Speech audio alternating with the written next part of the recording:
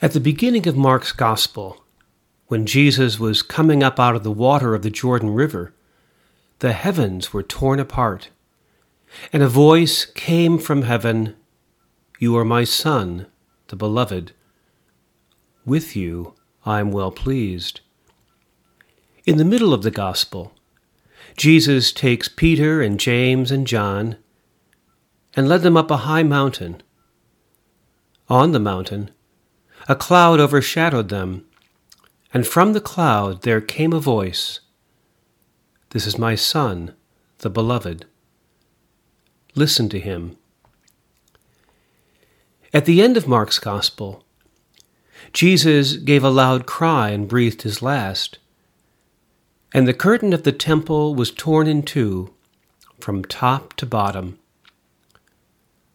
Now when the centurion who stood facing him saw that in this way he breathed his last, he said, "Truly, this man was God's Son." 3 times, at the beginning, the middle, and at the end, Jesus is named the Beloved Son of God. The surprised witness of the centurion is the only moment in the Gospel that a human recognizes Jesus as Son of God. The Passion begins with Jesus at table in the house of Simon the leper. A woman came with an alabaster jar of very costly ointment of nard, broke open the jar, and poured the ointment on his head.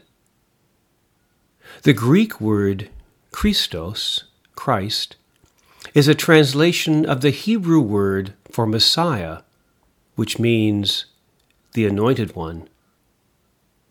Jesus had been speaking of his impending death since the middle of the Gospel, but the 12 struggled to conceive of a kingdom that would begin not with the death of their enemies, but with the death of their friend. The anonymous woman of Bethany becomes the first of Christ's disciples to acknowledge his impending death.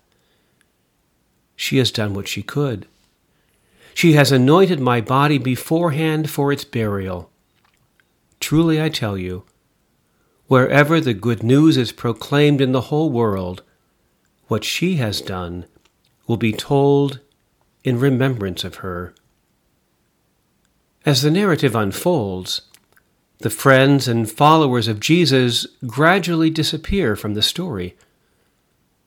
Some of those friends leave after bombast and tears, Peter, while others sorrowfully just slip away. Or in the case of the women from Galilee, mentioned at the end, looking on from a safe distance.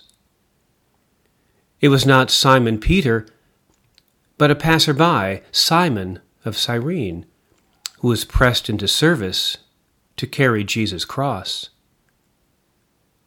As the narrative continues, Jesus offers fewer and fewer words in his own defense. As the followers of Jesus abandoned him one by one, the only person left is an anonymous soldier, the stand-in for every subsequent reader, hearer, who is invited to say what they did not say, to see what they did not see. Mark is gradually shifting the focus from those who had been closest to Jesus throughout his life and ministry to the reader, hearer. To heighten the import of Mark's emphasis, his narrative also uniquely adds that because all the friends and family of Jesus had quietly slipped away, it was a total stranger, Joseph of Arimathea, who took the corpse of Jesus for burial.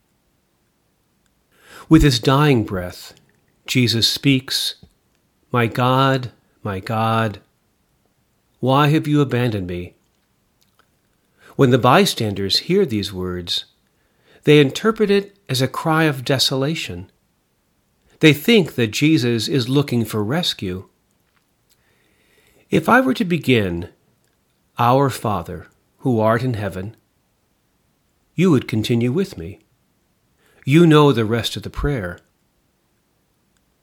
On the cross, Jesus is praying the opening line of Psalm 22. Jewish tradition called for pious Jews to die with the words of Psalm 22 on their lips. The beginning of the psalm is not a cry of despair, but a lament. Just as the story of Jesus' crucifixion is told through the language of Psalm 22, so in all probability, Jesus did not merely pray the beginning of the psalm. He must have spoken parts of the whole psalm as his dying prayer. This psalm acknowledges every thought and feeling of a man who is socially and physically suffering. It looks at everything, not turning away from what is too repellent. When the psalm finally finishes, the overall impression is, although the full fury of the negative experiences may continue unabated, they do not mean God is not present and faithful. Psalm 22 contains both that God is silent and yet replies, the horrible hiddenness of God and the showing of God's face, the ultimate loneliness of the one praying, and the new gift of community. The veil of the Jerusalem temple was actually one huge image of the starry heavens. The torn curtain of the temple, then, continues the meaning of the torn heavens at the baptism of Jesus. It symbolizes the opening of what was previously closed. God and people are no longer separated from one another. They are in communion. Only God can tear the curtain from top to bottom. The veil is now torn in two forever. There is no longer a separation between holy and unholy, the dwelling place of God and the created world. God is coming to us, restoring creation to its fullness, reconciling heaven and earth. The Son of God is bringing divine love into what was previously considered a place of abandonment. Was this the good news that the story of Mark promised in its opening line? Was this the divine plan all along, the plan that produced the predictions of suffering, death, and resurrection? In Jesus' ultimate solidarity with those who have tasted the bitter feeling of God's forsakenness, God, paradoxically, becomes present.